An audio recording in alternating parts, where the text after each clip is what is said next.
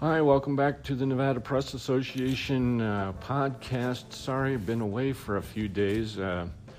Actually got a little busy, and so I haven't had time to record a podcast, but we're back and ready to look first at Mason Valley news with some community news that I didn't see anywhere else. Again, it's that the Mason Valley Friends of the National Rifle Association, NRA, may be looking for another place to hold its annual banquet because they usually did it at the Boys and Girls Club at Mason Valley in Yerington.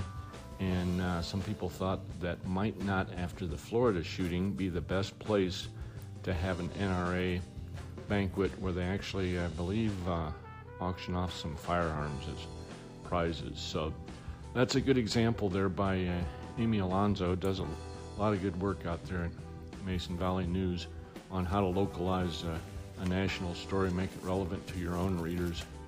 As I said, that's a story that's not going to show up very many places. Battle Mountain Bugle, here's another story that I was not aware of, that I haven't seen. It's the Greyhound has announced that it was pulling its Reno to Salt Lake City route. That route had stops in Lovelock, Winnemucca, Battle Mountain, Elko, and Wendover. Change took effect on February 21st, according to the story by Shauna Cummings. So apparently you can't take a bus across northern Nevada anymore. That may be news to me, but I'm sure it affects a lot of people who depended on that to get around, but probably not enough, because the reason Greyhound gave was lack of passengers. So this one out of the Reno Gazette-Journal, the passing of a Nevada tradition, something that, to me anyway, is uniquely Nevadan, the last drive-through wedding chapel.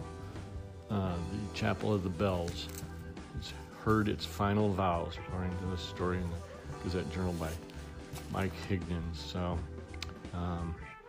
that's the end of that for Reno anyway. I believe there's still quite a few, well, I don't know how many, but there's still some operating in Las Vegas anyway.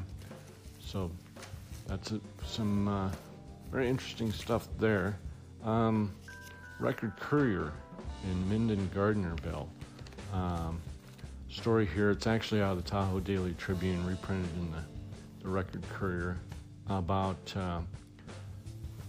kind of needless vandalism. Well, that's redundant, I guess, but I'm going to mispronounce this, but it's called a Gallisdungle, a traditional washoe structure. Looks kind of like a teepee, but it's a winter dwelling made out of wood, and Ben and John Rupert had set one up at the Incline Village Crystal Bay Visitors Bureau, and twice somebody decided to just knock it down. So pretty senseless. I don't know about that. I think there's one next to Rupert's Auto Body here in Carson City. It looks similar to me to what I've seen down there. So if you want to see an example of it, drive down Curry Street, down past Rupert's Auto Body. Don't knock it down, please. All right, be back in a minute with, or in a few seconds actually, with a new Nevada quiz question. All right.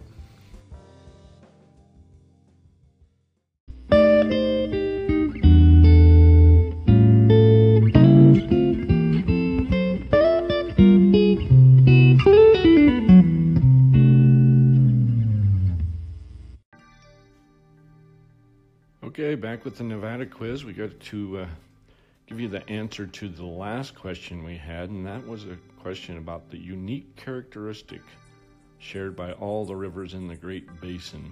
What do the Great Basin rivers do that other rivers do not? They all flow inland to a lake or a large sink. None of them flow to the sea. So, well, if you live in Nevada, you know that. You just might never have thought about it before. So, keeping with that theme, do you know the name of the huge prehistoric inland sea that once covered most of western Nevada? It's long gone. There's some remnants of it. There's a few small lakes that exist, and most of the playas out there are evidence that it existed at one point, but we need the name of it. All right, we'll be back with the answer next time.